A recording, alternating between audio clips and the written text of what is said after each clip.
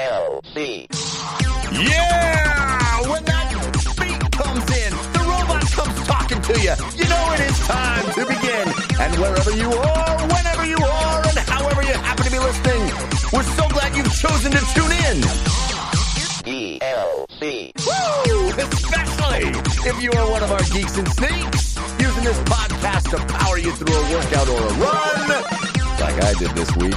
We're going to be with you in your ear holes for 90 plus minutes of gaming goodness, because DLC is your downloadable commentary for the week, delivered the way we love it to be. And that is completely free thanks to our patrons at patreon.com/DLCpod. They are our heroes. They're bringing the show to you, making it possible to keep making these podcasts because they support us.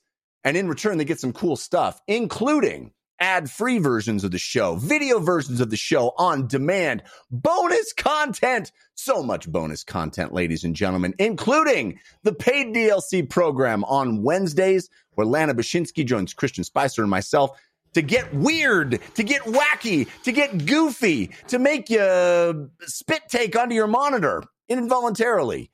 It's a good time, and it's available for the Cool Ranch patrons. We got more bonus content, though. You've got Feeling This Fridays, where Christian Spicer and Alex Solman talk about the feelings behind video games.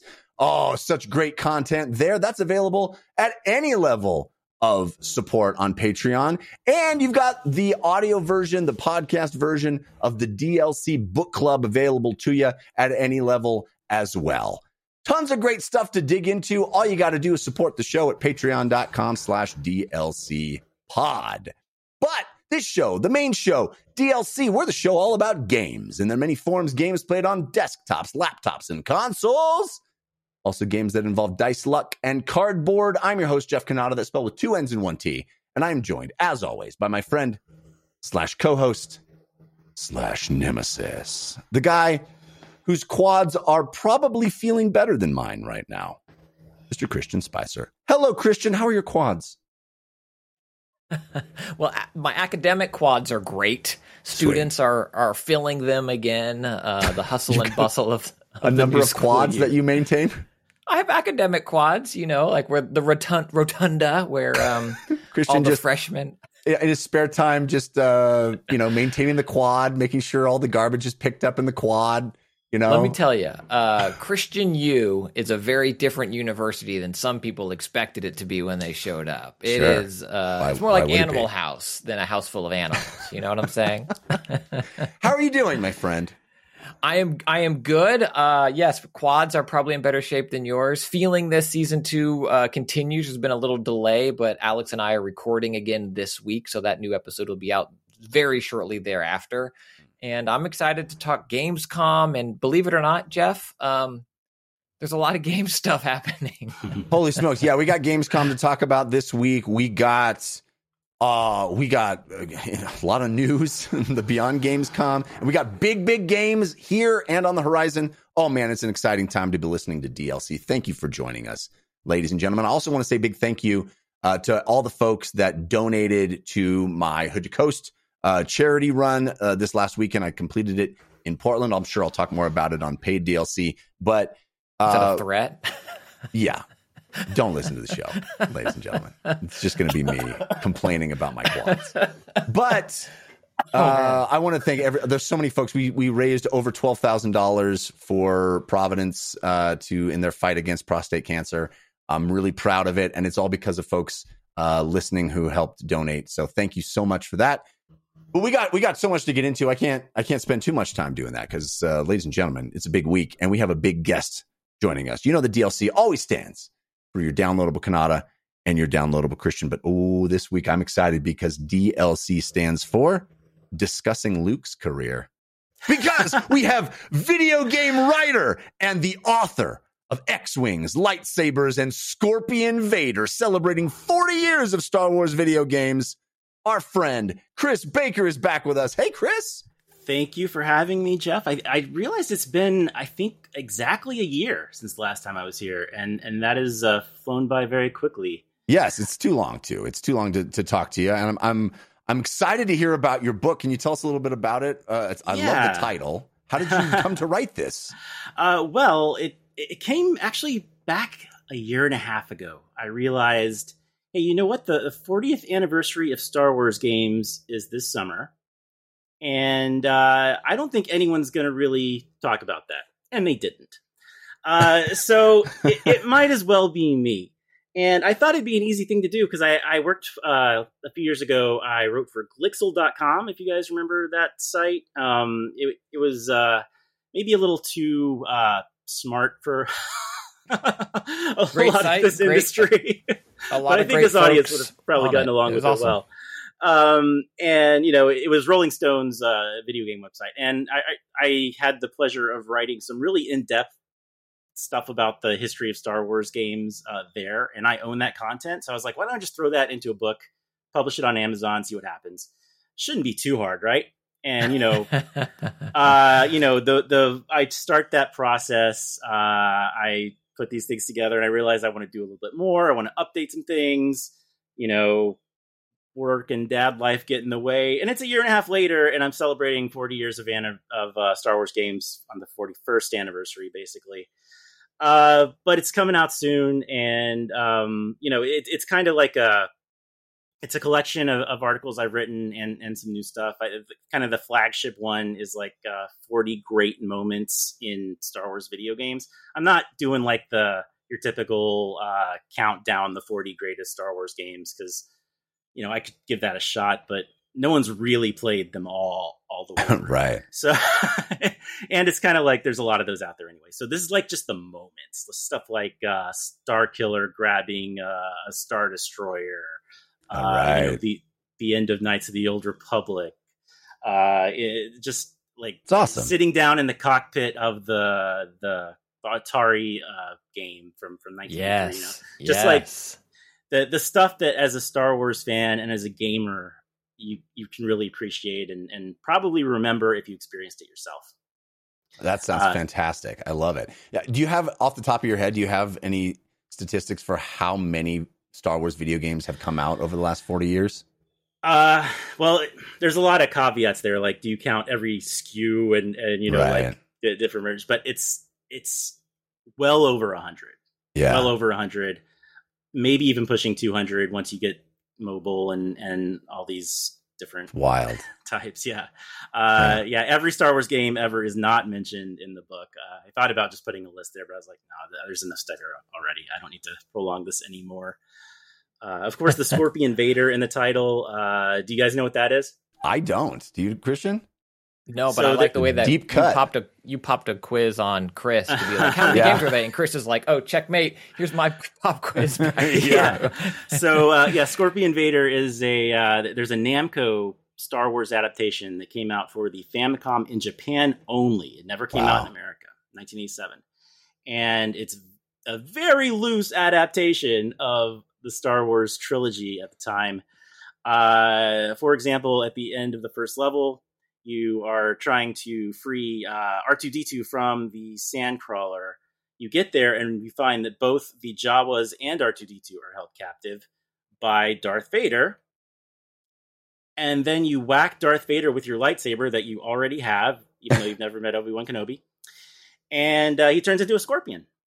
And I remember that from the original cut of A New Hope. I remember that moment. Yeah, so that's like, if you know that already, then I have like a very in-depth article where I actually talked to the composer of the game. I was able to track down someone who actually worked on that game in 1987, and a friend of mine, Miguel Cordy, who used to be at Capcom. Now he's at Camouflage. He's one of the best localizers in the business, and he was a nice translator for me, and he actually translated the entire game in there. That's there too. Wow. So yeah, there's just like a ton of really geeky things. If you are interested in Star Wars and video games and where they intersect, I think you're going to learn a lot. I have like over 15 different developers with quotes too throughout the book. So that's awesome. Yeah, I love it. And just I end it with like my own, because I was at LucasArts myself for 3 years, and I have just like, I've had some beta readers, and they're like, the thing I tacked on at the end is just like an afterthought, is like, that seems to be something they really like. Just my own my own experience at LucasArts, talking about seeing George Lucas, seeing episode 3 early, stuff like that. People seem to really respond to too. So, that's coming out. Oh, go ahead. Yeah. Oh, sorry. Yeah. That's coming out on Labor Day, and you can pre-order it now. Just go to scorpionvader.com, click on your territory, and you should be able to pre-order it for $4.99 right now. Right on. Sounds great. All right. I'm going to be checking that book out myself. We got lots of video game stuff to check out, so let's get right into it and start the show the way we always do with Story of the Week. Story of the Week. It's the Story of the Week. Story of the Week. It's the Story of the Week. Story of the Week is the part of the show where we make our case for the most important stories that happened in the world of games this week. You can always submit stories for our consideration by sending us an email to dlcfeedback@gmail.com. That's also where you can send comments or questions or anything you'd like us to know. We love hearing from you. dlcfeedback@gmail.com. You can also hang out with us and fellow like-minded gamers and fans of the show on our Discord, which is 5x5DLC on Discord.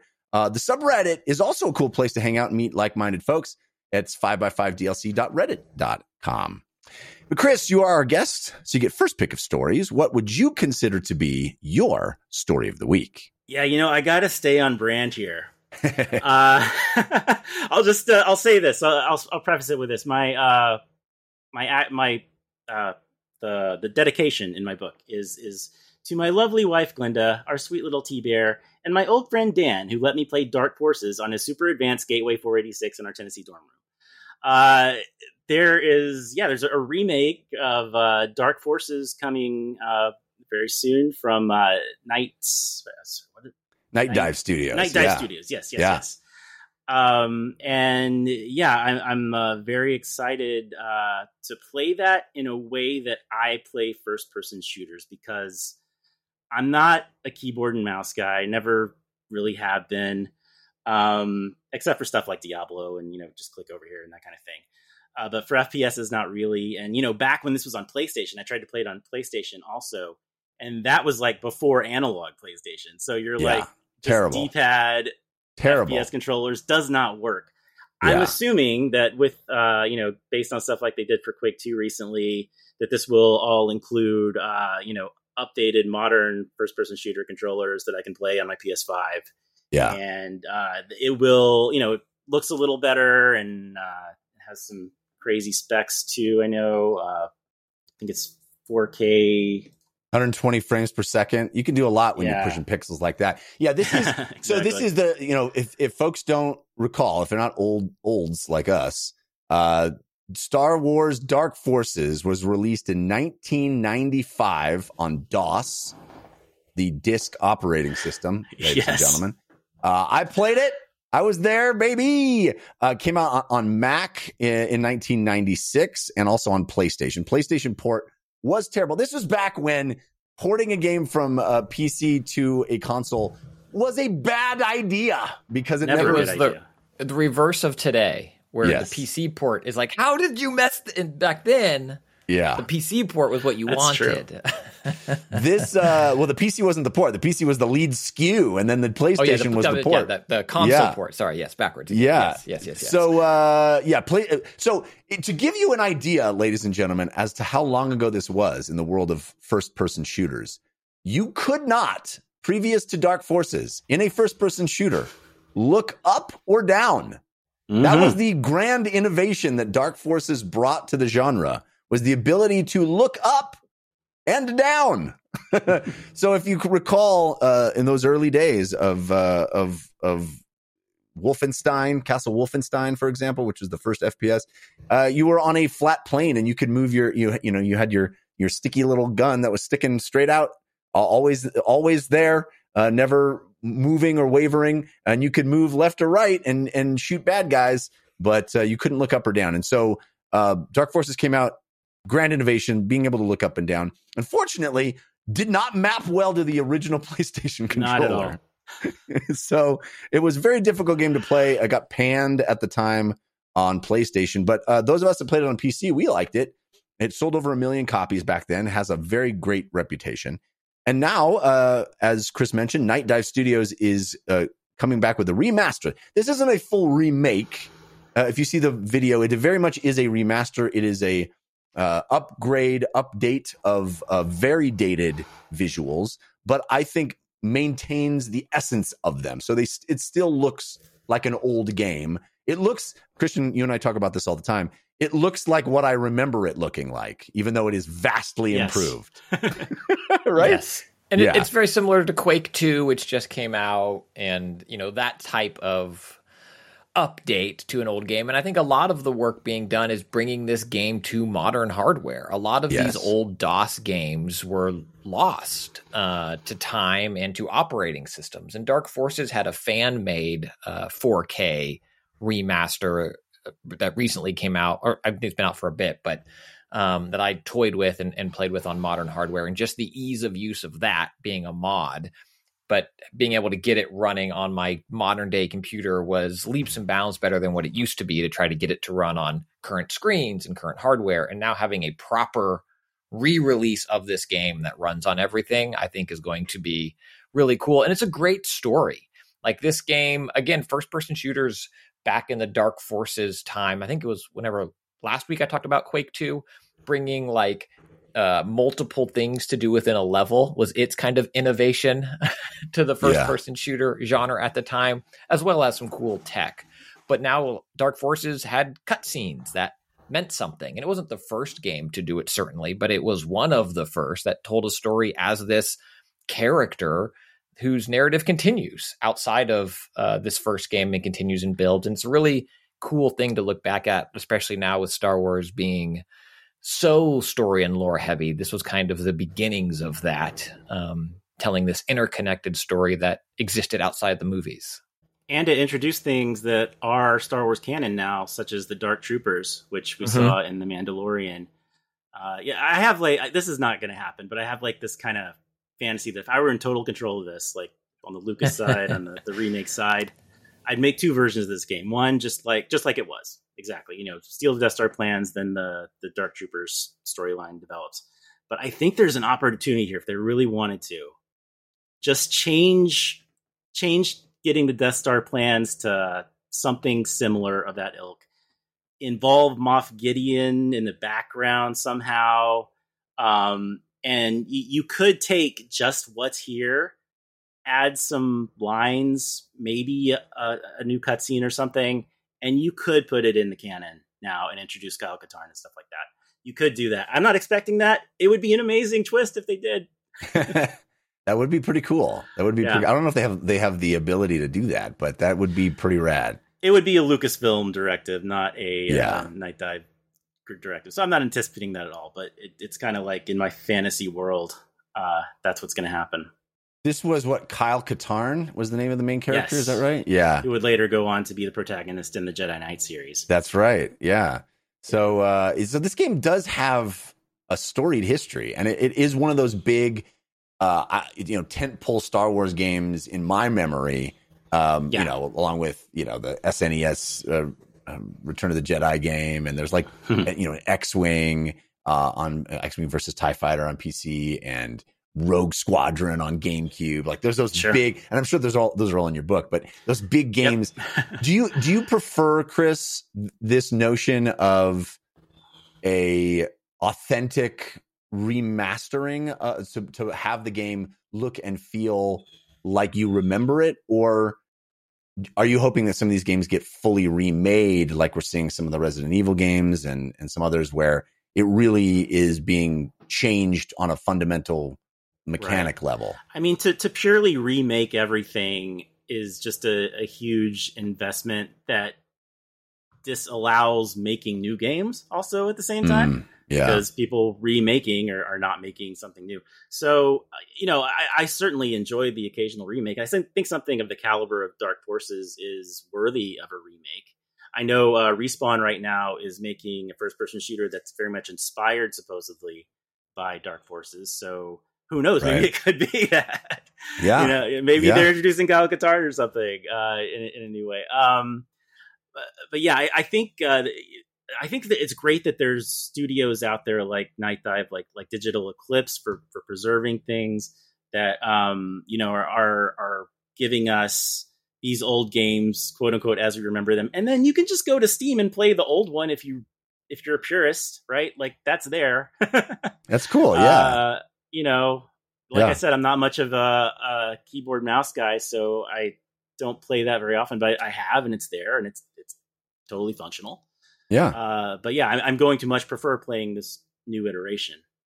Yeah, and it will have all of the modern things we expect. It will come out on consoles. It'll have support for trophies and achievements.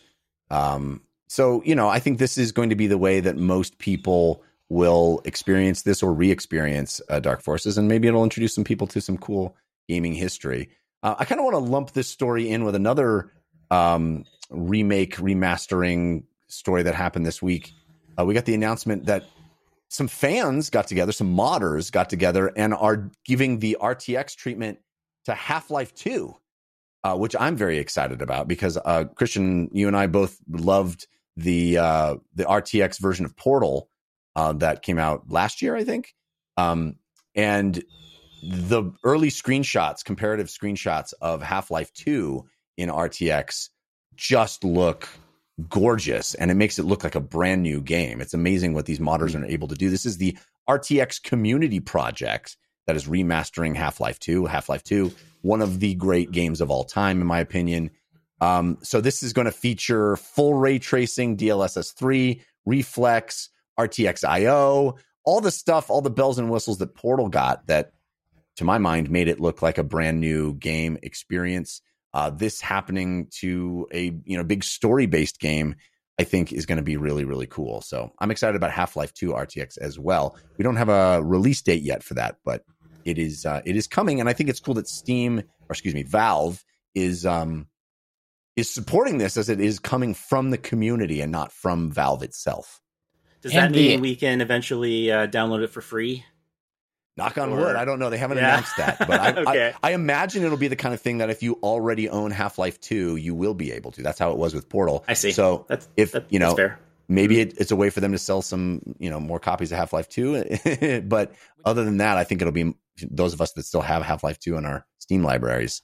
I was going to say, that means it's free. If you can download it for free, if you have Half-Life 2, I think if you load Steam, at some point over like a 90-day period, Half-Life 2 appears in your library. Yeah. It's the U2 album of Steam. Yeah.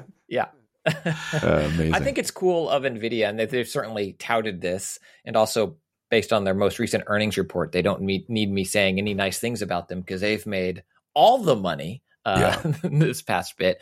But these tools, these RTX tools, are built for modders to be able to do something like this and implement ray tracing and DLSS technology and all of this cool stuff that, like you said, for Half-Life 2, I mean, Portal, I think, we talked about how it made the button look like a delicious piece of candy. It's just like the visual upgrade, while still using a lot of the same bones, is really stunning. And if you haven't watched the video showing off what they've done so far with Half-Life 2, I mean, it's kind of a tour through, I think it's Gordon's office is what they're highlighting in that trailer. And it's phenomenal. They pan over the keyboard and then they show it with the update on as it pans back. And it's absolutely phenomenal. It's an amazing improvement. And, as much as I love Portal, there's not a lot going on in that game sort of stylistically. Like you're in the white rooms, there's some stuff, and there's some moments where you're behind the scenes, not to spoil Portal, but compared to Half-Life 2, which has all these wildly different environments and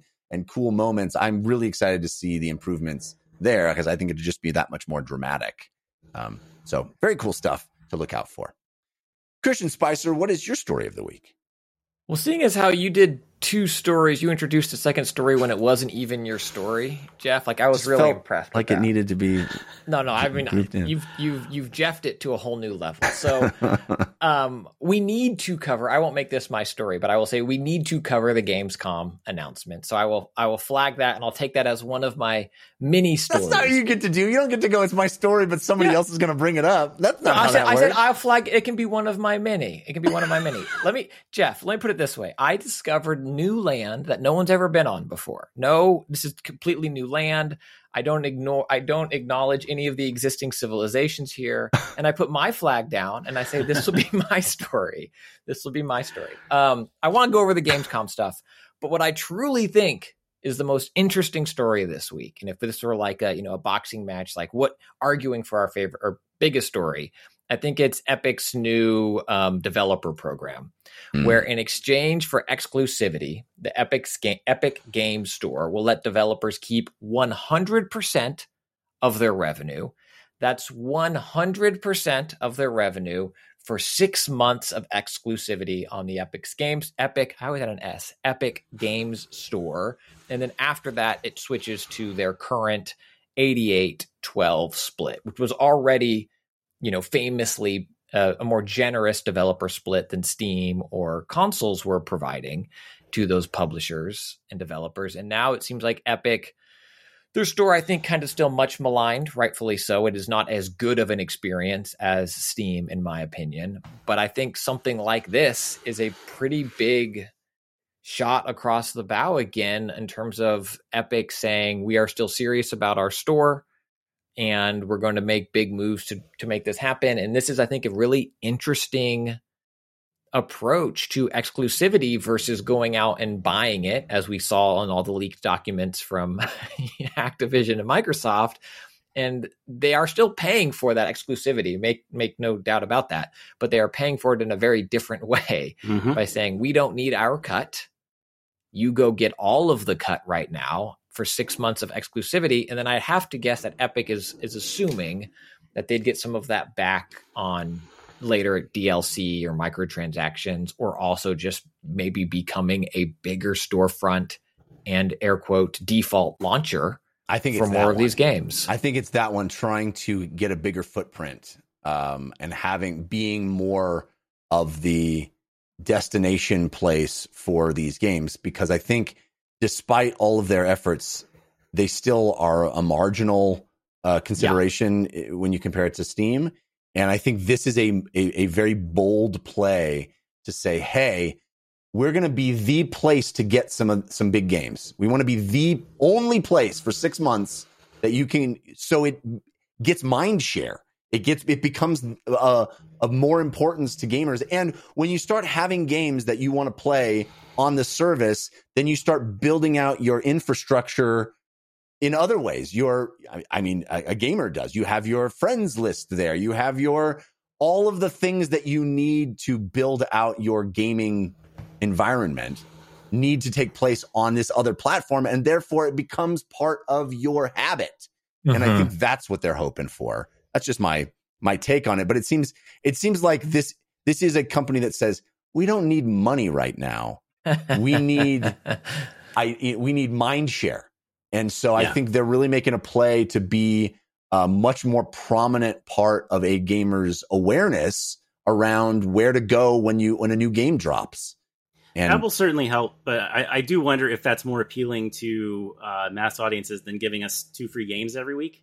I feel like my Epic collection, most of which I have not played, but it's probably bigger than most of my console collections of games through the years. I have like every Arkham game on there that I got it for free. It's crazy. Yeah. I still think that's probably the bigger appeal, but I think this could breathe more life into just getting people to go there and then remember, oh yeah, I can get these free games, because I have forgotten about that at times too. And I think use it right now. I think for a lot of folks on PC, the Epic Games Store and the Epic launcher is the Fortnite launcher. And as you mentioned, Chris, I also have a lot of Epic Game Store free game giveaways, but I claim them, but I don't then go into the launcher. But I'll tell you what, I'm going to be in there every dang day when Alan Wake 2 is out, because I have to be, because that's where it's exclusive on PC. And so I think if they continue to get these big PC exclusives, it will be something people use instead of that digital hoarding that it sounds like you and I both do. It's like, oh, free, I'll take it. Will I ever open it? No, God, no. But I want it. They're giving it away free. I better grab it. Yeah. And I should say too, Jeff, I am not necessarily in favor of this. Like, my ideal situation is one, not owned by any company storefront and launcher. Like, I don't love the idea of opening Spotify for the new Taylor Swift and Apple Music for the new Blink-182 and Tidal for the new Sting. The gaming equivalent of that, I do not think is consumer friendly, but I think from a business standpoint of consolidation and what Microsoft is doing, I think Epic's shot here is interesting and one to be watched.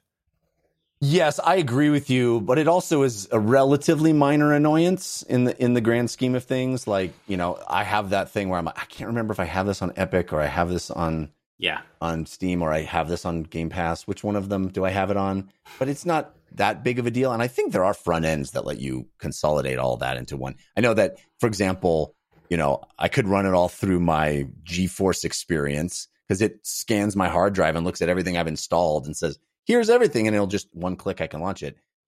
I'm not doing that either. So, I don't know. It's a minor annoyance, but I do think this is a good thing for developers in the sense of, hey, if you can launch your game big and in that first 6 months get a lot of downloads, you get all that money. That's pretty remarkable. That can make the difference for a game for sure. Like it could pay someone's salary or get like that one extra person you need to make the game great.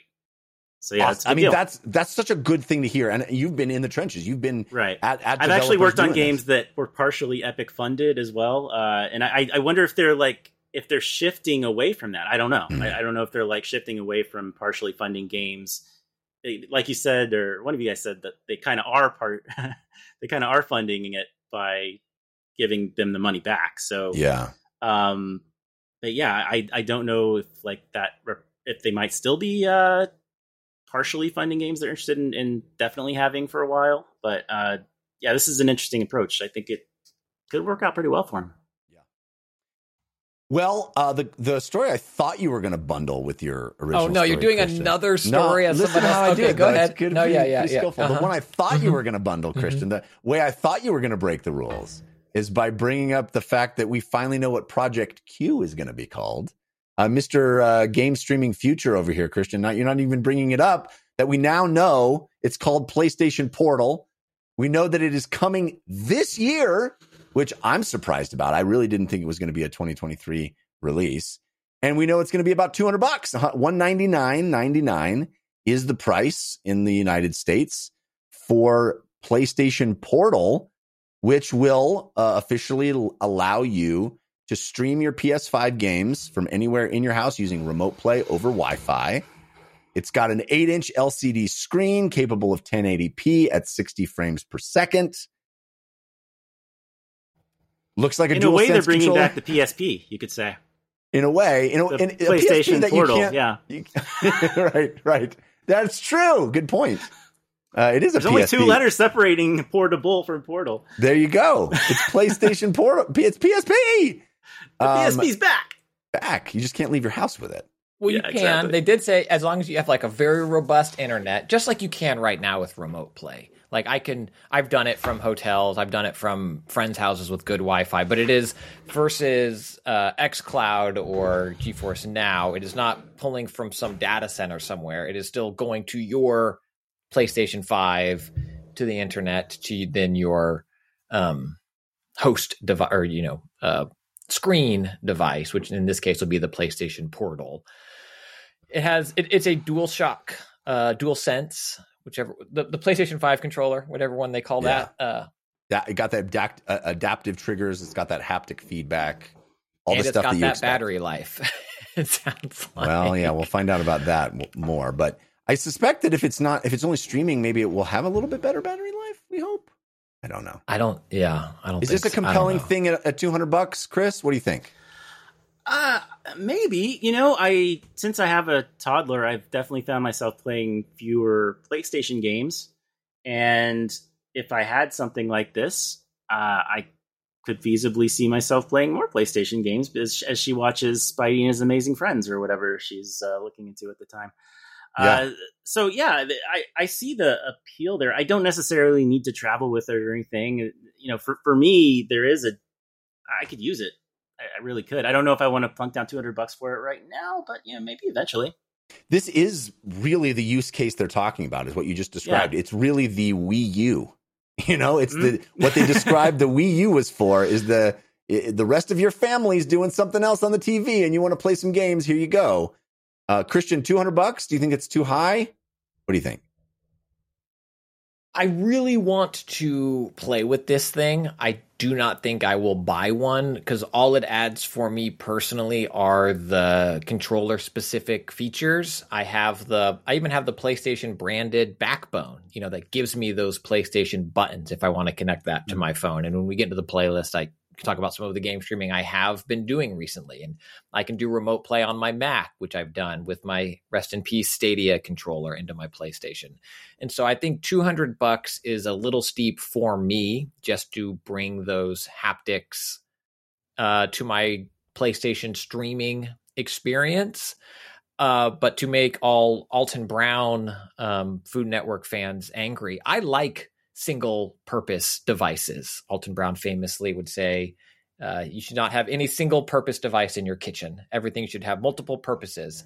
I really like the simplified one thing for one thing approach because I'm not left with that analysis paralysis, or I'm on my phone and then Jeff Butt dials me from the middle of his hood to coast and I get interrupted from my game stream. But $200 for this specific device seems high, but I get it from a simplified approach of like, I play a PlayStation 5 games. I don't want to worry about a backbone. I don't want to worry about draining my phone's battery life. I don't want to set up something on my Steam Deck. I don't want to go through the hoops that would be required to do this on another device, even if those hoops are relatively low to jump over. Because that's what you do is you jump over hoops, apparently. You don't jump through them, you jump over them. You jump over them and you go through the low bar. Yes. Is how you do it. So I see it, but it really feels like a niche product that could make the PlayStation VR 2 seem like a mainstream product. Well, the price delta is significant. I don't know. I think if they had come out with this at $99 instead of $199, they would have sold a ton of them. At $199, I don't know how many they're going to sell. But I mean, the controller's $70 though. Just the controller is $70. I recognize that. That's too high for a controller. If it does as well as the PlayStation Mini did, then it'll be $99 by Christmas. Ooh. I don't know when it comes out. Yeah, it comes out. No, it won't take 4 long. days before I know Christmas. I got my PlayStation Mini for like $30, like maybe 4 or 5 months later. It wasn't that long later. It'll be interesting to see. And then it got lower after that. But I hope it does well for them. I hope it doesn't totally flop. Well, we clearly buried the lead. And so my story of the week, which Christian did not pick in any way, shape, or form. I dibsed. No dibsing. I pick it. I pick Gamescom 2023's opening night live. Jeff Keighley, again, brought the hoopla, the pizzazz, the hype train to Europe for Gamescom 2023. We got a whole bunch of games with new trailers, some game reveals, not very many, honestly. There's a lot of games that are already out that we already knew about that just had new trailers, which maybe takes the shine off the rose a bit, but for me. But there was some really cool stuff that was still shown. I thought the live action Starfield trailer was pretty cool. For what it is, it's a live action trailer. It's whatever. Okay, cool. And there's a lot of stuff that was like that. It was like, oh, that's cool. Like, okay, that's a cool thing. I will pick out a few of my favorites and allow you guys to do the same. I will say the clear standout for me of all the games shown, the one that got me to sit up and take notice and go, oh my goodness, I'm excited for this one, is Crimson Desert, which I thought showed a ton of gameplay, real gameplay, that looked like my jam. I mean, it looks like those, the Assassin's Creeds that I enjoy, the Odysseys, the Origins, the Assassin's Creed RPG games, but also definitely has got some Breath of the Wild, Tears of the Kingdom action too. There was a lot of parachuting over things and sky kingdoms that looked pretty cool. In fact, I suspect that was in Crimson Desert for quite a long time, and I can only imagine what it was like when those developers saw the Tears of the Kingdom announcement. They went, we were doing that, and now Zelda's doing that. Oh. But I thought that game looked really cool. Lots of interesting animations and things to do. So Crimson Desert was a huge standout for me. I can let you guys pull out some of yours, but I'll say just a couple of more that I thought were awesome. There is a new Civilization-like game called Era, A-R-A, History Untold, that looked very cool. This is the idea of civilization, but with alternate histories. So they're showing like the Eiffel Tower in the middle of the United States, or these kind of weird alternate history versions of civilization. And it looked very expansive and very cool. I love Civ games. Visually, it just looked so interesting. The way farms, for example, you build a farm in Civ and it's this tiny little square thing, and it looked like the farm was much more expansive, and it looked more naturalistic, like the way civilizations take over land masses. It looked more authentic rather than sort of a video game or tabletop game board, like Civilization can look sometimes. So definitely interested in Era, or whatever it's called, History Untold. And then I got to give a shout out to a game I'm very much not interested in, and yet was pretty taken by the showing that they had for it, which is Call of Duty Modern Warfare 3. They showed an extended gameplay sequence. And just as a fan of video games, I go, oh, well, this is what you can make a first-person shooter look like when money is no object. And it was pretty stunning. This extended sequence they showed, infiltrating this prison and trying to do this, instigating a prison riot, and going into night vision and coming out of night vision and blowing things up and taking dudes down, and all of the Call of Duty-ness of it, just with a visual level of verisimilitude. It doesn't look. There's a lot of video games that are beautiful, but don't look like like real life, and that's fine. I love beautiful. I mean, if you look at Forza, for example, every shot is gorgeous and realistic, but just always the most beautiful version of that. And Forza I think there's a lot Horizon, to be clear, Forza Horizon. I think Forza Motorsport very much does look real. It's a barren track in the middle of nowhere. Doing a different thing. Yeah, maybe Forza's a bad example.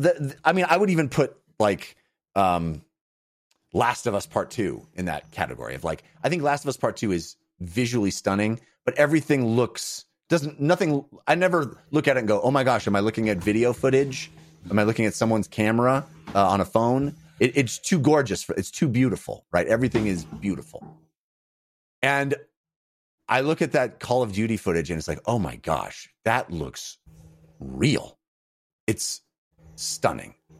So anyway, those are my big takeaways. Chris, did you get a chance to check out the opening night live of Gamescom 2023? Yeah, I did. And I basically echo everything you said about Crimson Desert. As a fan of your show, I seem to remember you geeking out about that game when it was announced, 3 years ago, whenever it was, too. So, I recall it's definitely one to watch for sure. For those who don't know about me, like I actually have a big history in licensed games. I worked at LucasArts. I worked at Marvel for a long time, too. And so with that in mind, actually the Rebel Moon announcement from Zack Snyder was on stage talking about his movie. And he's like, oh, yeah, we have this game from Super Evil Megacorp. And to me, like, I feel like we're on the cusp of I hear the word transmedia a lot or whatever. But, in the past, there were movie games, right? And they weren't very good. I worked on some of them. And then there were ones that were better. The Wolverine game, for example, I worked on, which people seem to like. That got an extra year because of a writer's strike.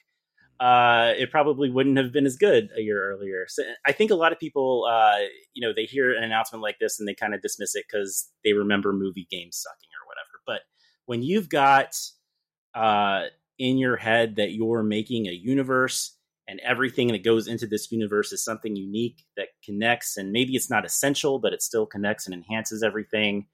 I think that's a great way to go about it.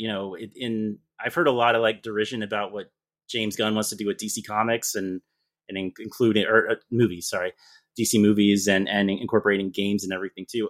I think people are just so not into that because they're thinking of movie games. But if you're going in and you're plotting out a universe and this game does this, maybe there's like a scene it shares with a movie or something, but it's its whole unique story. It's part of the canon. I think that's actually a good thing. And yeah, that's kind of my spiel of like the state of, of the transmedia of it all. So that really spoke to me, and I'm really interested to see how that develops. Yeah, it's certainly a huge project, and it looks very interesting. Rebel Moon, certainly one to keep an eye on. And Netflix, is dabbling in video game stuff as well. It'll be interesting to see if this is more into that AAA side instead of the sort of more mobile-y type games that they've been doing before.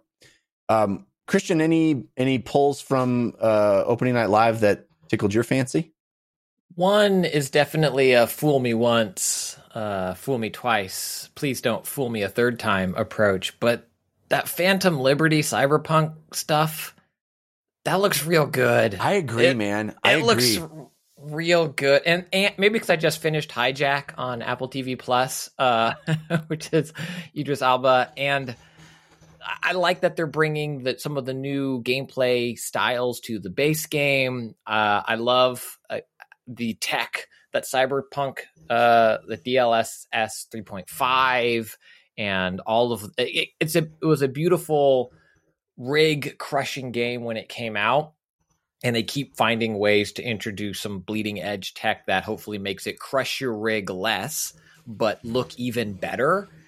And I mean, I've been burned by Cyberpunk so many times, but I could not help but be excited by what they showed for Phantom Liberty. It looks real good. I think this will be the third time I've installed that game on my hard drive. The first time when the game, first came out.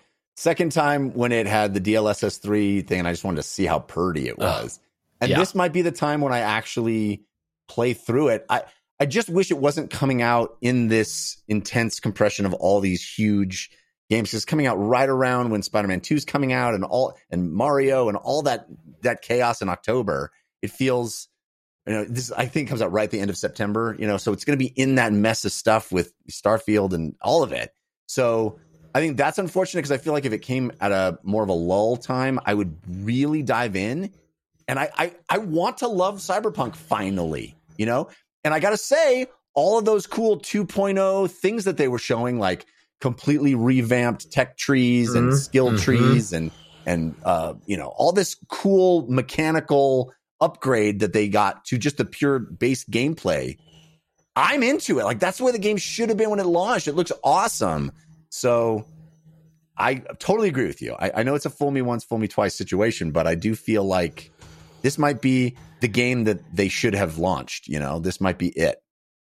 It looks real good. And the other one, I think it is my most anticipated game. I think it was of the year when the year started, and I think it remains that way as we get closer to its launch, is Alan Wake 2. I think the new footage they showed of Alan Wake 2 is absolutely incredible. I love how Remedy continues to play with mixed media in their games. I mean, OG Max Payne had that way back when.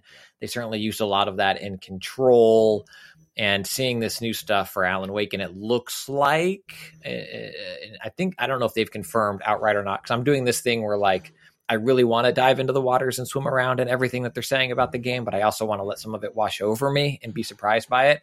But I think it looks like it's using American Nightmare as a starting point. Like, you don't need to have played Alan Wake 1 and all the DLC to jump into Alan Wake 2, but it looks like they're rewarding players that have. I'm sure they're going to set up some of those concepts and themes, but it just looks stunning and absolutely stunning. And I love it. Looked like they were using some of the tech they brought to the front in Control with the environmental damage and papers flying everywhere, and then like mixed media on top of that. It just, it looks like my jam, and I'm glad that nothing else is coming out around the same time it does. Yeah. Wide open time to play Alan Wake 2. I want to mention just a couple of other games. There's a lot of really interesting stuff in here, even if overall it wasn't this, like, oh my gosh, I didn't see that coming type of a show. I thought Dustborn looked kind of interesting. I don't know what, it's a dialogue driven story based game with looked like it has some combat as well. Speaking of combat, I thought the Mortal Kombat 1 trailer looked fantastic. I mean, that game continues to look like another home run for NetherRealm. But the game that I came away going, I don't have any idea what this is, but I definitely want to play it, is Thank Goodness You're Here. Did you guys see that? What nonsense is this? What chaos? That looks like a child's animated TV series aesthetic. Like almost had like Adult Swim zany vibes to it as well. For sure. It looks very adult, but it drawn like a child's cartoon. And I have no idea what you look like. There's some platform. I have no idea what you do in this game. Yeah, it's the kind of thing where I feel like, I don't know if I'd actually play it, but I really respect that it exists. Right. Yeah, I think I want to play it. I think I'm down for whatever zaniness it's offering. So thank goodness you're here. I don't know what you are, but I want you, That's what I think. Okay. So that was Gamescom opening night live 2023. There, I thought overall, another show interrupted by somebody hopping onto stage, which is very frustrating. And let's come on. I didn't waste any time either, right off the bat. Yeah. I feel for Jeff because presenting is hard. We've all done our share of introducing whether it's product or hosting a thing, and you get in front of live people and anything can happen. And I hope they are able to figure that out in a way that allows him and other presenters to feel safe without it also being here's an 80-foot gap between you and the audience you're trying to connect with. But if I'm, Zack Snyder waiting in the wings and I see someone jump on stage, or if I'm Nick Cage waiting in the wings and I see someone jump on stage, that stuff's scary. And I hope they get it sorted out. Yeah. And, I think it seemed like a wise leaning in at the time when he the first guy that did that, he kind of interviewed him and turned it into a thing like that. But also that guy got something out of it. And so it incentivizes new guys to do that. And it's a bummer. It's a bummer to see it. Yeah. All right. Well, we got games to talk about. So let's jump into the next segment, which is the playlist. Ooh, what you playing this week? Tell us. Ooh, what you playing this week? Tell us on the playlist. Chris, what has made your playlist recently? Yeah, I just talked about the Rebel Moon, which is coming out from Super Evil Megacorp. And I realized, they put out a Ninja Turtles game a few months ago, and I haven't played it. And I love Ninja Turtles. In fact, I think a year ago when I was here, I was talking about the Cowabunga collection in this segment. Yeah. So I was like, I've heard good things about this Turtles game that I've never played. I have Apple Arcade. I just forget all the time that I have Apple Arcade. I don't know. That's just kind of the way it is with that. So, it's the kind of game you can play on your phone, but, it definitely works better with a controller if you have an Apple TV. And that's the way I played it. Terrible gamer confession yet. I've never played Hades. But Chris and I are not familiar with that game. What could you also? I don't know what that is. That's what everyone seems to compare it to. Sort of a Turtles version of Hades, where you can play multiplayer. It makes me really want to play Hades, even though I own that through Epic. Going back to the previous, there you go. Story, right? I think I got it for free.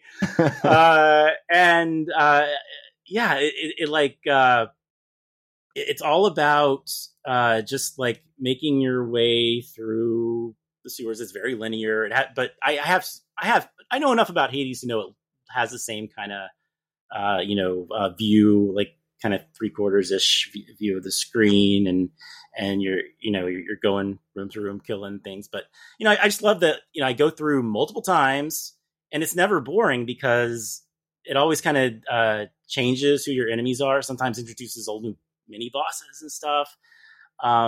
It's kind of weird. You can't jump as a turtle, but just the way that the battle system works is, a lot of times you just want to like dart behind an enemy and hit them.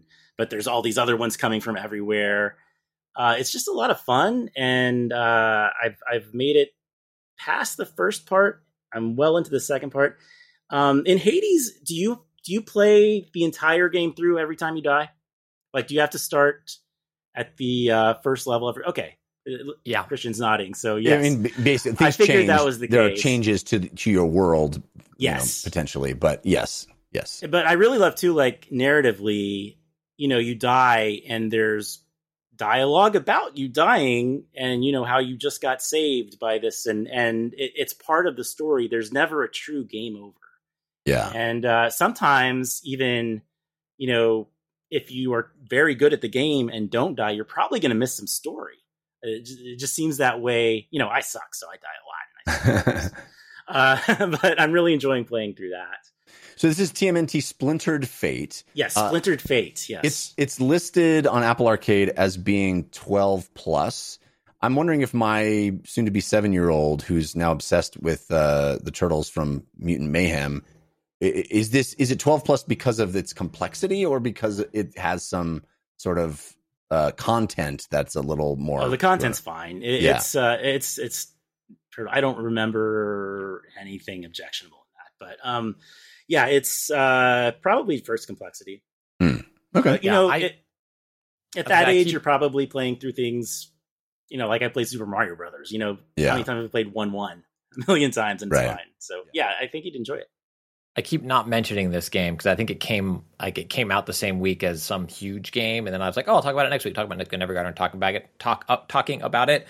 But I played a decent amount of it on my phone with my Backbone, and it's complexity and upgrades and that kind of stuff. Yeah. It is definitely the Nickelodeon Turtles, not it's Mikey and Raph and Leo. Yes, it is. Yeah, it is Donnie. not the upcoming third-person adventure. And graphic version of the Turtles. Yeah, it's not the last Ronin. Yeah. Very cool. So Splintered Fate. There you go. What else is on your playlist? Well, the game I've been playing since launch, you've talked about a good bit on your show, Marvel Snap, is something I play almost every day. As someone who used to work at Marvel, I feel like I have like sort of a unique perspective on this. I really love the game. It's like there's days I've played probably 2 or 3 hours straight. And, yeah. Totally wasted my evening or whatever, but it's not wasted time if you're having fun. Right. But yeah, every month I get really close to getting the infinite level of 100 and I never quite make it there. Impressive. And well, I don't know. I see my friends on Twitter and everything saying, I got it in a week. And it's like, but I have this thing where like, I have to do my deck. Like if it's someone else's deck that they're like, this works really well, or if it's a deck I've seen a lot against me that like people playing Galactus and everything. It's like, I don't want to do that because I hate that. And I'm going to make them hate me for a different reason. Like, I use Kingpin. It's not that in a I way don't want that them to hate me. I just don't want them to hate me in the same way I hate other people. I want to put down Cloak and then not have them realize that I have Kingpin waiting in the wings. So that when they use my Cloak to move their guy over, I smash them all on turn 6. That's one of my strategies that I don't really see anybody else do. It works pretty well. I'm like, I feel like the guy, there's always those guys on Steam who were like, thumbs down on this game, 2,000 hours played, right? Yeah. I'm never going to do that. But there's like stuff that kind of frustrates me as someone who used to work on Marvel games, how I feel like it could be just a little bit better. Like, I'd love like an actual story. Like it doesn't have to be great, but like some tutorial mode or something, even something very light with the themes they do every month. I'd love to see that. I feel like they're missing out a lot and not giving us bios and descriptions of these cards we're playing and these places we're going. Like yesterday, like the featured place was the Altar of Death. What's your favorite Altar of Death story, Jeff? Yeah, exactly. Right? Is that Lady Death's altar? Yeah, I mean, I feel like in the 90s, I learned so much about Marvel through playing cards, like clear playing cards and stuff like that. There's no way to just know who Arrow or Debris are. Like, right. Yeah. I have a pretty good knowledge of Marvel. I don't know who those characters are. I just know I like to use them every so often. Right. No, you're right. It would be awesome to have like what's the word they have in those games? Not encyclopedia. Section or? Yeah, just like a thing you could dig into and really kind of see all that. It seems to me it wouldn't be a huge lift to add. You just need a line about everybody. Yeah. One line. Well, especially because they're not. I love that they are so representative of physical cards. I think that's a very cool commitment to the bit. But also because they aren't physical cards, it's not as if they couldn't have a hyperlink on the back or something that takes you to the Marvel Encyclopedia and builds that out in a way. I do wonder if there is something to just trying to keep it as clean as possible. I know the official PC release just came out as well. I think that was a Gamescom announcement. Yeah, it was. And it's get people in and get people playing. And then maybe the hope is, I mean, heck, if people would open up a separate website for Destiny lore back in the day, Marvel Snap can get people invested in the characters enough to Google Altars of Death. Fandom, not Marvel.com. Yeah, I don't know. I wish it had just like that simple element. I think it adds so much. The word I was looking for was compendium. Compendium. That's a good word. Anyway, that's a good word. Yes, I agree. That would be very, very cool. I broke myself of my habit of Marvel Snap, and I have not gone back to it. And I kind of, when I hear you talk about it, I kind of go, oh. I know, that's the way. I have a friend who hates it, and every time he mentions it, I'm like, I got to play it right now. I miss it. It's so delightful. And it's like, but it's better for my life that I haven't been playing it, but also I miss it. Yeah, I hear you. I know. What else is on your playlist? I recently beat Jedi Survivor, finally. It took a long time. Great game. It's just the way life is these days. Yeah, it is a great game. I don't want to spoil anything, but there's stuff near the end that is great narratively, but I kind of wish, like, in some ways it let me have more player agency, but it might be setting up some stuff for the next game. Yes. That maybe we haven't seen in the series yet. And I'm very interested to see if maybe they integrate like how you play more into, what happens later on, a little more open-ended, kind of like in Jedi Knight back where you could play as a Jedi or Dark Jedi or whatever. Right. So I'd love to see that in the next one. We'll see. I don't know, but I really love that game. It's a number. It has number 13 in most memorable moments in my book. Oh, nice. That was cool. One of my additions. That's pretty good. Number 13 is pretty high. I think I know what you're talking about. Christian and I were very divided about it in our spoiler discussion that patrons can check out. I need to listen to that. Yeah. And I do think it might be interesting to have a mechanic like you're talking about in a subsequent game, because, in this game, it didn't take away all the stuff that you got in the first game. It sort of just built on it. And it would be cool if they do that again in the third iteration, that they build on it from here. I think that would be a way to do it, is to build in some sort of light dark thing. That would be cool. But yeah, great game. I worry that this will be one of those games that, with the absolute crush of big heavy hitters at the end of the year, it's going to be overlooked by a lot of Game of the Year discussions. And I hope not. It was like a week away from Zelda back when it came out, and so a lot of people stopped playing it right away. Yeah. But yeah, it's a great game, and if you forgot about it and you didn't finish it, I highly recommend going back to it. Yes, fantastic story. I think one of my favorite Star Wars games. I'm talking to an expert, so I'm not that, but I would say it's definitely in my favorites of all time. Yeah, I would say so as well, and the last one too, for that matter. Yeah, agreed. I think it builds a lot. It improves on the first Jedi. What was the Jedi first one? Fallen Order. Fallen Order. Thank you.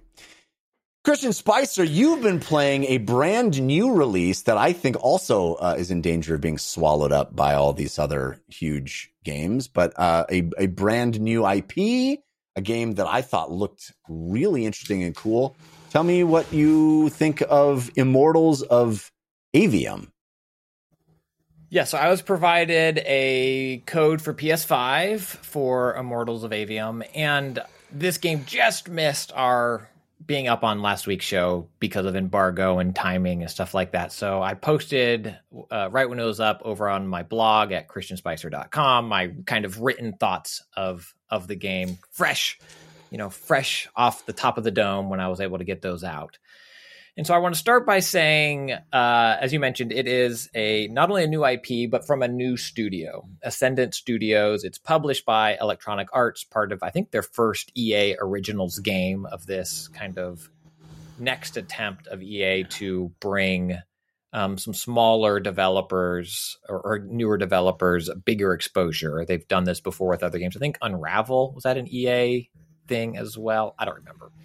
But going back to Immortals of Avenum, I really applaud what this game is doing. it is a new game, new studio, new IP, and it is swinging for the fences. It is using Unreal Engine 5.1, the first time that is done on consoles, I believe, aside from Fortnite, bringing Unreal Engine 5 to consoles. And it is a new fantasy IP that I think has so much cool world building. I won't spoil anything in the game.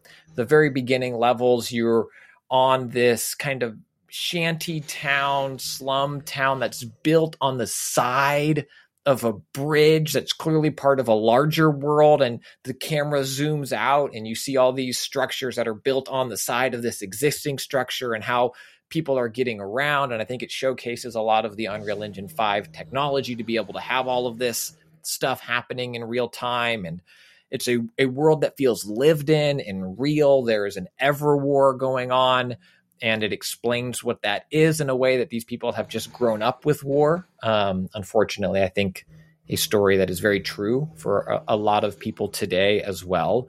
But in this fantasy setting, it makes its case for being a very cool new IP. We talked about what Zack Snyder wants to do with Rebel Moon. And I think while Immortals of Avium isn't announced as this big transmedia project, I think it sets the stage for that stuff very well in terms of introducing characters that have existed before you've met them. It's not, I joke about sometimes in video games when it cuts to a new scene, you can see like Aloy's hair kind of respawn and like flop.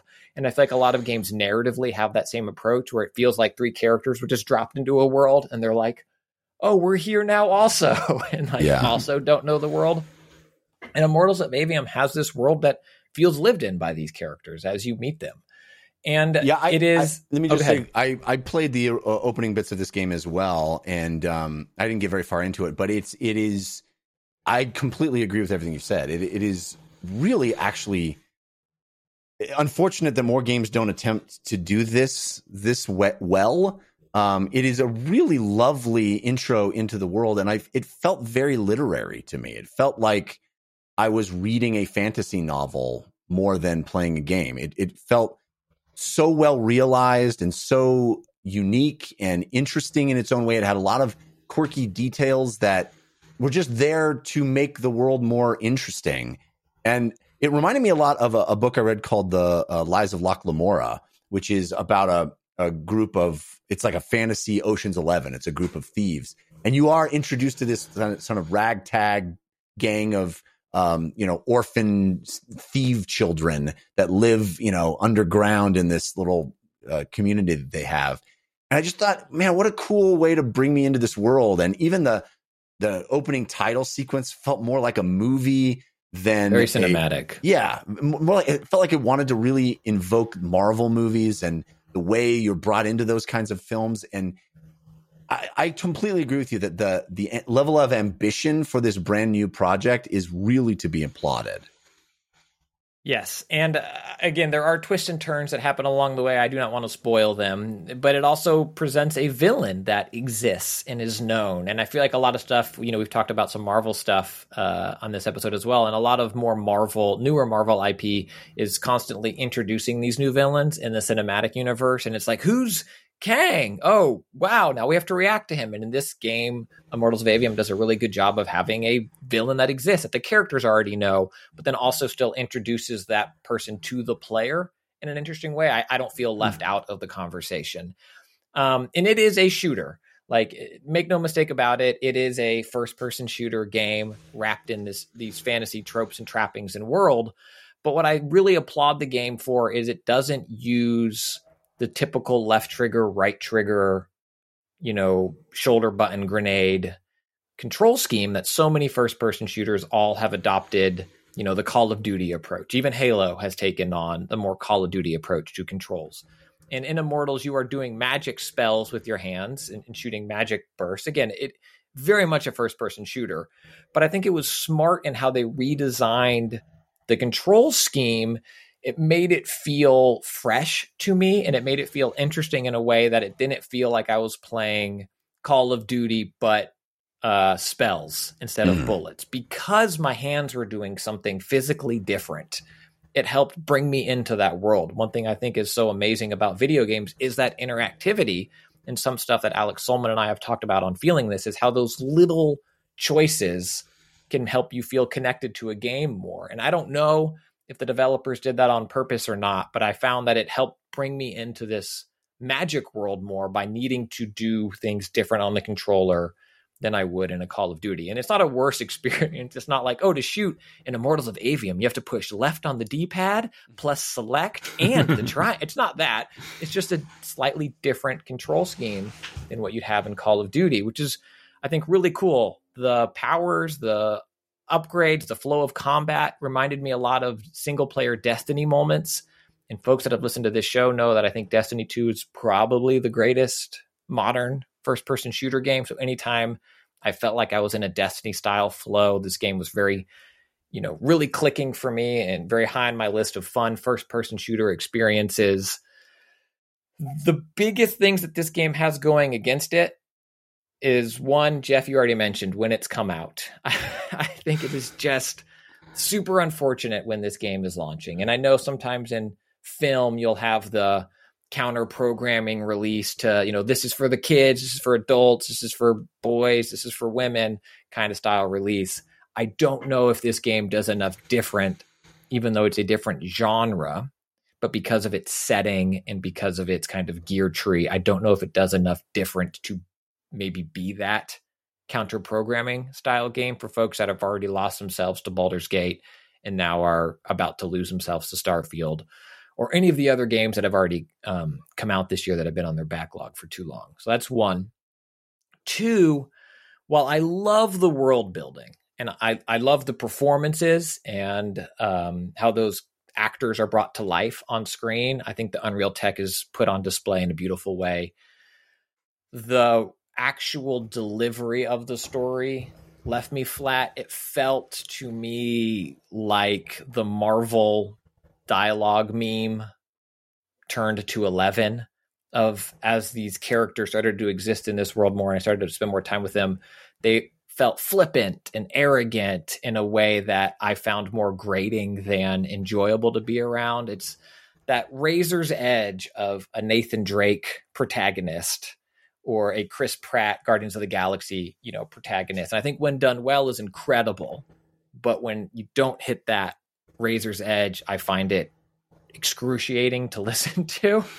And the more time I spend, it's about 25 hours run through the game, I found those cutscenes to be not a reward that cutscenes often are. They felt a little bit like a burden, and it was just moments of like, you'd meet someone new who's this is a generalization, but like who's the general of the army that you've been trying to impress, your whole career, and you finally get this chance to meet him, and your character walks in and is just like, "What's up, loser? Oh, I know why we suck so bad. Glad I'm here. High fives." It's not that, but it very much felt like that to me, and that was a bummer. And the last thing, I think Unreal 5.1 might stress consoles a little too much. Playing on really? PS5, it uses FSR to up-res everything. And so because of that, I believe in Digital Foundry has a video out, like an analysis of all the different SKUs. But I believe in my playthrough, the native res is 720p and then upscaled to 4K on PlayStation 5.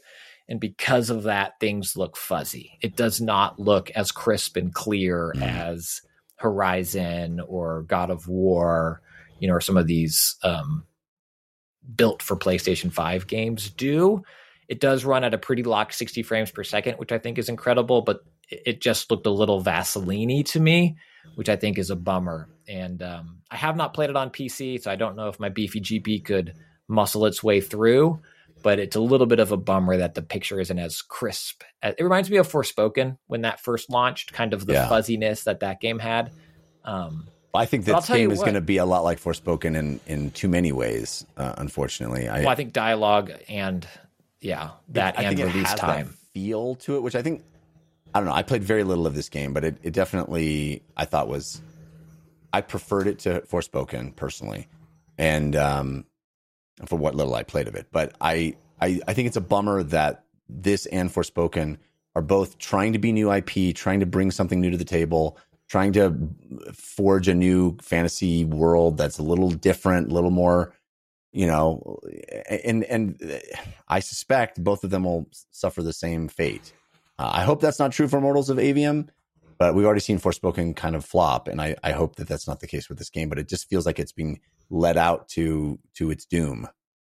It is tough, but man, there's cool stuff in it and how the world they've built. Like one small example is like when you're talking to someone on comms who's off screen on your team, instead of it just being in your head or a picture-in-picture, you have this physical thing in a world. It's like a green crystal, and you pick it up and you float it in front of you, and then you see their face in the crystal. That's rad. It's as if their face is also in a crystal. Like they have that effect on it that like this is some magical crystal window that you used to talk, but they also don't spend time explaining it. Like take your comm crystal in Avium, comm crystals work. It's just this thing that exists in the world. Yeah. And there's so much of that that's smart.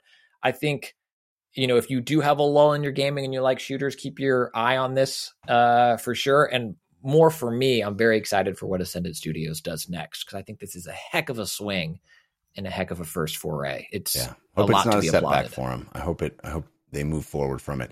Immortals of Avium. It's available now. And the second thing is actually several games, but I will be brief about them. But GeForce Now and Xbox Game Pass. Xbox Game Pass PC games are now available via GeForce Now. And this was part of the Activision, Microsoft merger, make everybody happy concession. So if you like to layer your subscriptions, well, one so atop that's another. the thing. That's the thing with Game Pass Ultimate, not PC Game Pass, but with Game Pass Ultimate, you do get xCloud access, which is Microsoft's streaming cloud-based service that has a lot of these games on cloud. And GeForce Now brings Xbox PC games to their service, so it does require 2 subscriptions, or you could purchase them via Xbox as well, but it does require 2 subscriptions. But playing these services now back to back for my money, it really highlights how much better of a streaming experience GeForce Now is than the current state of xCloud. The thing I really wanted to highlight is I used Gears 5 as kind of my test as I was playing on my Samsung The Frame TV, which has access to all of these things just, natively. So there's not even a little dongle in there. I was using my rest in peace Stadia remote to keep me connected to the cloud now and forever. You got that remote for free, ultimately. I did as a founder. As a your reward forever. But jumping in and playing Gears 5 on both, the Gears 5 on xCloud is a version of Gears 5 that you are served, and you can't tweak much with it.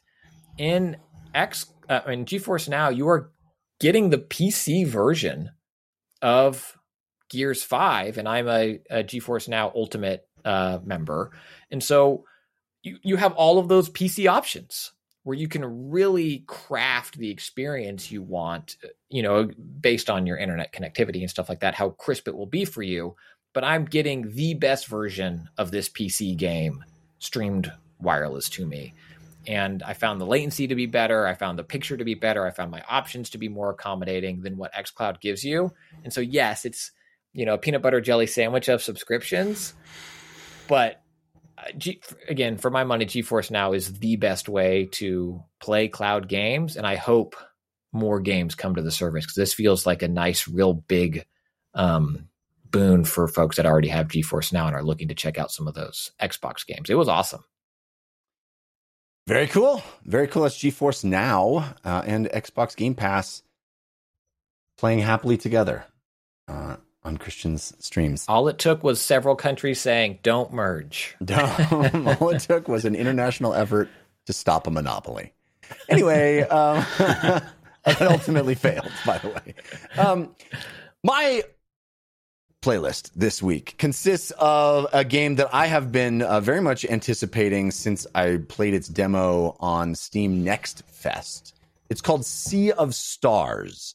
This is a new throwback JRPG style role-playing game from Sabotage Studio. This is the studio that did The Messenger, which is a game I really liked. This is a prequel to The Messenger, right? Like it is in universe or in world. I suppose. It didn't really. I suppose it didn't really hit me on the head with all that, though. You know, it's easy to not notice. I think, but maybe I'm just dumb. That's a good way to do it. Going back to my earlier point about connecting worlds. They don't have to be directly connected all the time. It just needs to be under an umbrella, right?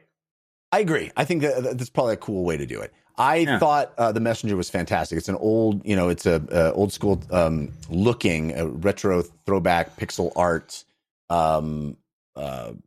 Ninja Gaiden is an action platformer where there's then it shows some Metroidvania and then it does more stuff after that. So this game very different from that game. Very different genre. Yes. This is like old school Chrono Trigger, or I would even a lot of people are comparing it to Chrono Trigger, which I think, the game does not shy away from that at all, that comparison. But it reminded me a lot of Golden Sun, which is an old Nintendo DS game that I played a lot. I guess it was even before, I think it was like Game Boy Advance. Yeah, it was GBA, yeah. Anyway, Sea of Stars is a throwback. Pixel art, top down, get a party, turn-based combat, overworld map, then you go into them, into these nodes and fight monsters and have big boss fights.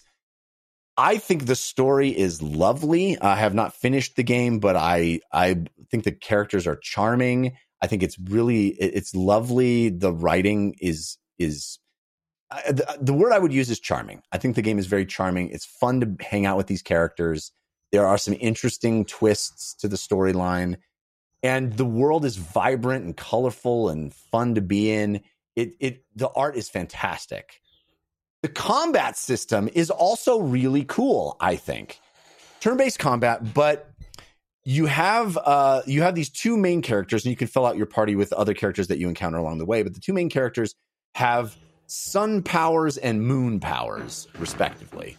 And they're really the only superpowered beings they're very important superpowered beings, but they can sort of share their superpowers with other people for short periods of time, which is kind of cool. You can imbue, if you do a basic attack on an enemy, it like spews out all these magic spheres, and your other characters can suck them in and collect them right before they do their attacks. So it infuses their attacks with some of the magic elemental energy that the main characters leave out, which is kind of neat. And the reason you would want to do that, other than just empowering your attacks, is that the enemies will charge up their own very powerful attacks.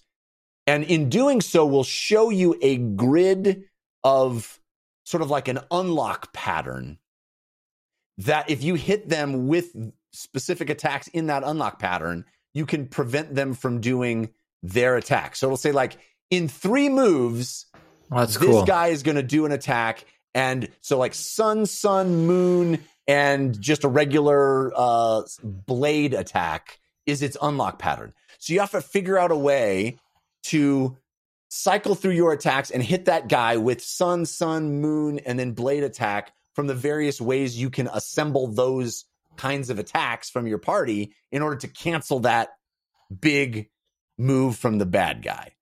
So it really becomes like a puzzle game in that regard. And I dug that because the game is not easy in that it can really it doesn't make all of that just simple. Obviously, because you have very few moves to get in that lock code, and sometimes multiple enemies will be doing different locks, and so you're like, oh my gosh, which one am I even going to do, and how am I even going to pull that off, because I just used up all my mana on a big sun attack, and now I can't even do another sun attack, and this guy's queuing up a lock that needs a sun attack, so I got to generate some mana somehow, and I got to do an attack that shoots out those orbs so that another character can charge their basic attack with a sun power to do that. It's like there's a lot of moving pieces that I found very satisfying to maneuver through. To figure out that lock pattern each time is so challenging potentially and interesting, just interesting. If you miss, are you dead? Is it like a fail state? Like enemy super will kind of nuke you, or do you have but but you don't by default get your health back at the end of every fight. So you're kind of running. You can run low on health. There's a whole cooking mechanic in the game and fishing because there's no potions per se. There's the only way to get health back is by eating things. And there's like all different recipes that'll give you different bonuses, and there's kind of fun stuff there as well to deal with. But so you have to manage your health very smartly, and just moving through trash mobs can run down your health, and then you're going to have to either sleep or eat things to generate it back. And with a boss fight, there are some major difficulty spikes in this game. In the same way there used to be in those old Chrono Trigger games where you're like, I got to go grind because I'm not going to get past this. And I found that to be a little frustrating, but definitely a throwback to those old times. Because there are boss fights where if you don't block an enemy's thing, you're toast. Because it'll just decimate you. But also that's kind of fun, right? Because it ups the stakes of pulling off those cool combos and figuring out that little puzzle. So I have nothing but really, really positive things to say about Sea of Stars. I want to finish it. It has become my go-to Steam Deck game. I'll say, yeah, what are you playing on? Because it's on everything. I think it's on Game Pass as well when it it's on comes out here in a Switch. couple of days. It's on it's been a I got it early. I got a code for it. I got it early. So I've been playing it for a couple of weeks. And it's a bummer that this really big, interesting, fun role-playing game is coming out in the midst of a lot of big, fun, interesting role-playing games, right? Baldur's Gate, Starfield. It's a very crowded genre right now. You go for years without a good, meaty RPG to sink your teeth into. And then, in the span of a month, you get 4 of the biggest ones that have all taken years and years to develop. It's very unfortunate. And I hope Sea of Stars doesn't get lost in that mix, because if this came out at a time when no other RPGs were coming out, it would be like a breath of fresh air. It would be this really fun throwback to, that old 16-bit era, but done with a modern sensibility. Like, it doesn't feel like an old game. It feels nostalgic, but it's very competent, very smartly made. There's a lot of really cool flourishes, like moving around the map. There's lots of puzzles in that regard is an overstatement, because there's nothing difficult, but there's enough little things you need to do that make it fun. Oh, and the other thing I will say is that for a turn-based game, it does a lot of interactive moments in the course of a combat. It kind of reminds me of like Paper Mario, when you would do an attack and then you still have to hit the button at the right time. It's turn-based, but you're still hitting the button at the right time. Like, you can block attacks in this game, and it won't eliminate damage, but it'll reduce damage. And sometimes if you don't successfully block some attacks, you are going to be dead. And that requires a timed button press that is different. The timing is different for every enemy. So it's almost Dark Souls-like in a strange way. Because you have to sort of watch the animation cycle and know the exact time to push the button to block for your characters.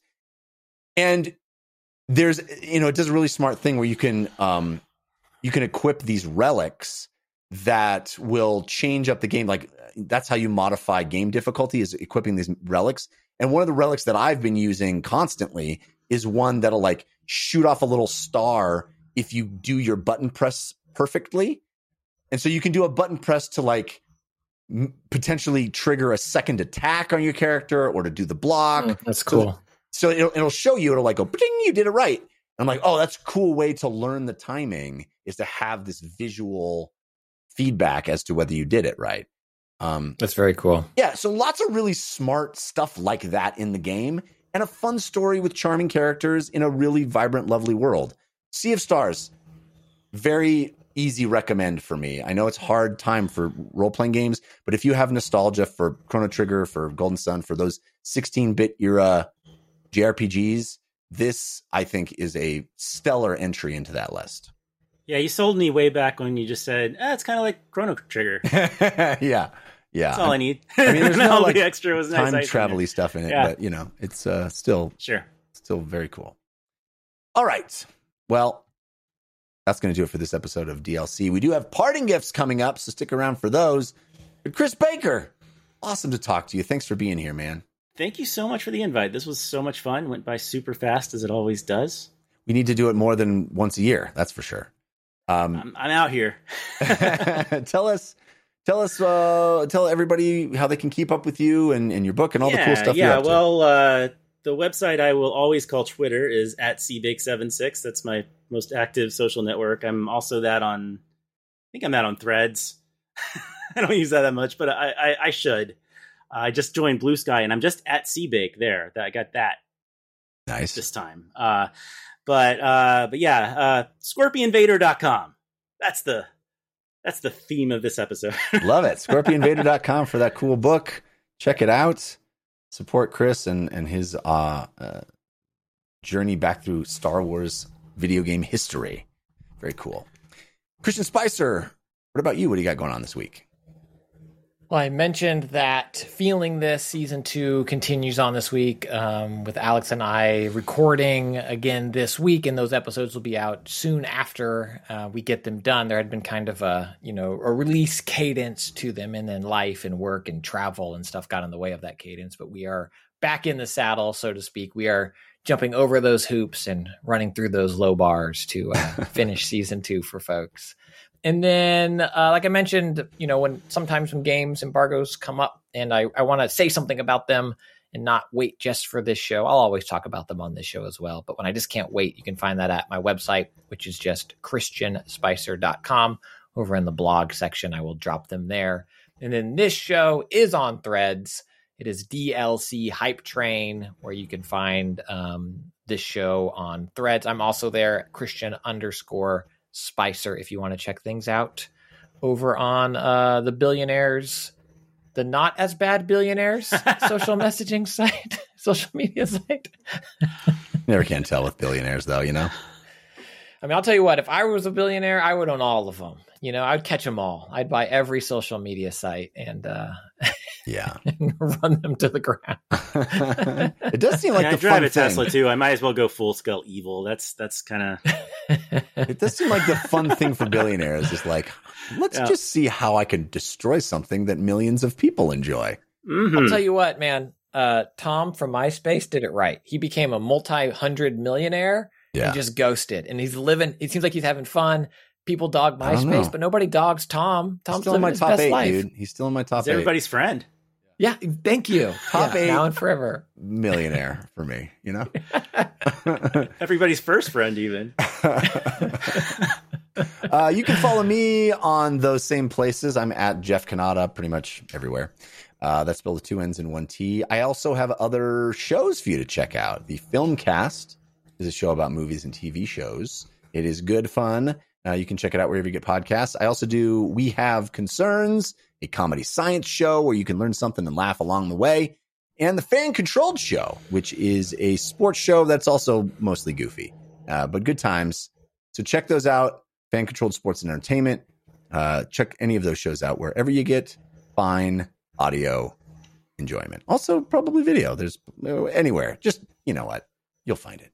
All right, let's wrap the show up now with our parting gifts. Hey, give us a suggestion of what to do this week. Give us a parting gift. This is your parting gift. Chris, do you have a recommendation to help people get through their week? Have you guys heard I like Star Wars? Have I mentioned that? My understanding is that you are well steeped in Star Wars. That's my understanding. So there's a book that actually has like a marketing budget and stuff behind it that's out this week. I haven't read it yet, but going on the previous 2, I know I'm going to love it. It's called Return of the Jedi from a Certain Point of View, I believe. It's a 30th or 40th anniversary of Return of the Jedi celebration, and what if you're not familiar with these From a Certain Point of View books? They came out with The New Hope and Empire Strikes Back as well, and it's 40 short stories about just ancillary characters in the background most of the time. Sometimes it's characters, but like the A New Hope one gave context to R5D4 shutting down, right? Like there's amazing for that. So am I going to get like understanding what a day in the life of a Gamorrean guard is like? Because that's probably there's probably a Gamorrean guard. I'm actually because I wish I had the clout as a writer to have presented myself to write something, because I have a great Tebow, not Tebow the Ewok, Logray the Ewok, the shaman Ewok. You know, like I want to know what's going through his head. Yeah, like it's he's the one who has this pivotal decision that you know, the golden god C-3PO has arrived, and yes. like his teachings are driving that, right? Right. And like I want to know, like, does he really believe that? Is he like a charlatan? Is and I hope that the Logray story addresses these questions I have. I'm really looking forward to reading that. Spinning lies this whole time, and then all of a sudden this golden dude shows up, and he's like, I can use this. I bet there's a Gamorrean guard story for you. And it's just like, I pulled a fast one on you. I want to know about the Gamorrean guard's Gamorrean wife, who he leaves in the Gamorrean morning and has his Gamorrean lunchbox and goes to Gamorrean work to be a Gamorrean guard, you know? That's actually on Disney Plus. I don't know. You don't watch trailers, Jeff, so I don't want to tell you about it, but it looks good. It's called Good Morning Gamorrean is what the name of the show. More or less. Canonizing Thok from the Masters of Terras Kasi, the playable Gamorrean guard. Gamora Gales. A day in the life of a Gamorrean guard. Oh, that's delightful. Okay, that's called From a Certain Point of View. It's the Return of the Jedi edition. Very cool parting gift. Christian Spicer, what is your parting gift? The most recent book I have finished, I'm in the middle of a couple right now, but The Paris Apartment by Lucy Foley. You've probably seen Lucy's books on your digital or actual library or bookshelf, or bookstore, heaven forbid you stumbled across one of those. Maybe in The Last of Us 2 is where you see bookstores in the real world now. It's the only place you still see them. But The Paris Apartment is a thriller mystery story. And what I love about this particular book of Lucy's is the way each chapter is told from a different character's perspective. And it's not an escape room, but it's kind of, it's a small cast of characters, and you meet them all, and they all live in this same apartment or building, and something terrible happened. And so one chapter will be from this, the matriarch point of view. And I really love how in the book, each chapter feels different. I've certainly read books like this before where it's like, oh, and now we're hearing the story from Jeff's point of view. And all of a sudden Jeff's doing Spice Man and saying baby all the time. It's like, that's clearly not Jeff's point of view. But Lucy in The Paris Apartment does a really good job capturing each character's voice as they describe what happened and what they're looking into and what their fears are and stuff like that. And it is a very easy, quick read. I know summer is almost officially over, but it very much is that pool beach read style novel, and I had a lot of fun with it. The Paris Apartment by Lucy Foley. Very cool. You've heard me mention the fact that I did Hood to Coast this last weekend. I won't belabor it, but I do bring it up. Usually I like to have my parting gift be an object you can acquire or some experience you can have. But once in a while, I will do a parting gift of, something to seek out that's just a life experience. And just doing something that you didn't think you could do is worthwhile. It's worthwhile. I mean, Hood to Coast was a 36-hour, we did it in 33-hour relay event with 11 other people where I slept in a van, sleeping, the wrong word to use because we didn't sleep. I didn't sleep. But we stayed in a van and ran. I ran a little over 16 miles total. We ran 200 cumulatively, all of us. And it's a wild event. It's hard. It is grueling. And it's one of those things that I wasn't sure I could do, before I did it. And to do anything you aren't sure you can do, to challenge yourself like that, when you come out the other side and you went, oh my gosh, I did it. Not only that, but I think I could do it again. It's very empowering and very cool. So I urge you, dear listener, to attempt something that maybe you're not sure you can do and see what that is like. We also got a listener-suggested parting gift. This was sent to us at dlcfeedback@gmail.com. It comes from the Griffin Writer. It was tossed from the lofty heights of a griffin and floated down to our email address. It comes, it starts like this. Hey, Jeff, following last week's parting gift by Matthias from Ramso, who chastised me for mispronouncing smorgasbord my entire life. It's pronounced Katschisding. Griffin Writer says, I thought listeners might be interested in checking out the Eggcorn Database, a listing of commonly mistaken words and phrases. An eggcorn is known as a beautiful mistake because the incorrect form, like eggcorn, not acorn, people would have said eggcorn instead of acorn, or probably children. Anyway, is usually more logical than the correct version, acorn. The Eggcorn Database taught me that there is no K in benighted, that demur and demur are different words with different meanings. Demur and demure, right? Demur and demure. I also found one of your favorite eggcorns in the database, pedestal, instead of pedestal. Although they hadn't yet listed replenish instead of replenish. Did I say replenish? I hope not. I'm very embarrassed that there's enough of these that the Griffin Writer attributes some to me. Thanks to you and Christian for continuing to make such an excellent show every week, the Griffin Writer. Thank you, the Griffin Writer. I have found many moments of delight on the Eggcorn Database. It's eggcorns.lascribe.net. A few to tickle your fancy. I mean, if you browse through, there's so many. For example, I think my favorite, I think I talked about this before, but when I was a kid, probably much older than I should have been, I finally realized that it's for all intents and purposes. Not for all intensive. Yeah. And I was like, no, it makes sense. Intensive, like when you're really like intensive purpose. Well, that's the thing about these eggcorns is these malapropisms is that there's a logic to the wrongness of them. I like opposable thumb. Like the thumb is posable. It's a posable thumb, not an opposable thumb, right? So there's these are great, and you'll probably find ones that you've made mistakes like me. I endeavor not to, but there's what about this one? Instead of a courtesy call, a curtsy call, where you just curtsy, a curtsy call. I don't see mine on the list, which is numerical order, which growing up until like 6th grade or so, I thought I heard the new miracle order, like putting things in the order of their numbers is some kind of wow. It's a miracle in this order. How did they possibly put it in this order? Well, we use we're numbers. Have to add the numerical order. That's really funny. You got to send that into the Eggcorn. Right. Awesome. Well, if you'd like to have your parting gift read on the show, send it to us. dlcfeedback@gmail.com is where you send those. We love getting them.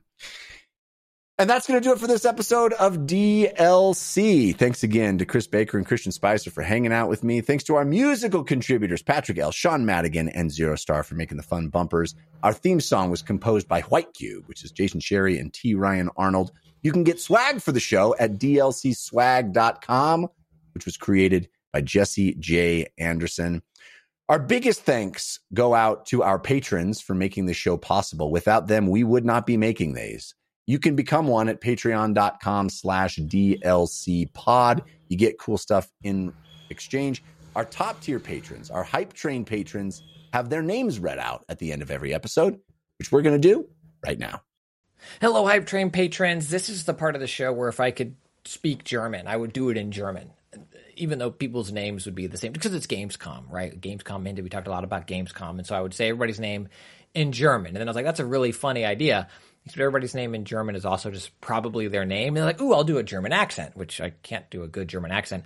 And then I feel like, why would I do that? That'd just be widely inappropriate to have me doing a terrible German accent that probably wouldn't sound like a German accent. So instead, Zachary White, just picture that as like the best German accent ever, right? So much so that you're like, oh, native speaker, right, Nate? native speaker German accent. I'm nailing it right now. Jenny, Scott Hughes, Jimmy Radcliffe, Mitchell Ness, a very common name in Germany, actually, Mitchell Ness. So you look up in the German phone book, tons of them. Jeff Luxack, Matt Bradley, Victor Venezuela, Cheesy Bob. Oh my gosh, don't even go to the Cheesy Bob section. Like if you're in Berlin, you're like, I'm trying to find Cheesy Bob. It's just like pages and pages of them. Hank Patton, Rob Rixman, Riley Knox, Kyle Starr, Michael S., Relentless Rex. Interestingly enough, only one of. Very easy to find if you're there. There's Relentless Raptor, Relentless Triceratops, but only one Relentless Rex. Curtis from Louisville, Germany, by the way. People don't know. Like there's a Paris in Texas. There's also a Louisville in Germany. Sharuken, Scott Lambert, Joe DeFrank, Stephen T. Seifert, Tyler Buckwild Brode, Dwayne T. Robinson, Rob Wonder Rob Dominguez. 4 of. I counted. I still get physical phone books from countrywide, not just cities. I get countrywide phone books. They're huge, but they're worth it. Kevin Eddy, Brian Jordan, Hyperboy66, David Epp, John Cisco. I mean, they're actually just worth it now because of this. Hype Train, thank you. My wife is like, why do we have all these? We can't fit them in the garage anymore. And I'm like, just wait. Just wait, babe. One of these days. Matt Valdez, Andy Joyce, Anthony Gulas, Dan Flanagan, Sasan, Adam Demby, Scooby Diesel. There is a Scooby hybrid and a Scooby plug-in hybrid and also a Scooby electric in the phone book as well. Jonathan Talbert, Chris Zacharias, Will with 1L Harris.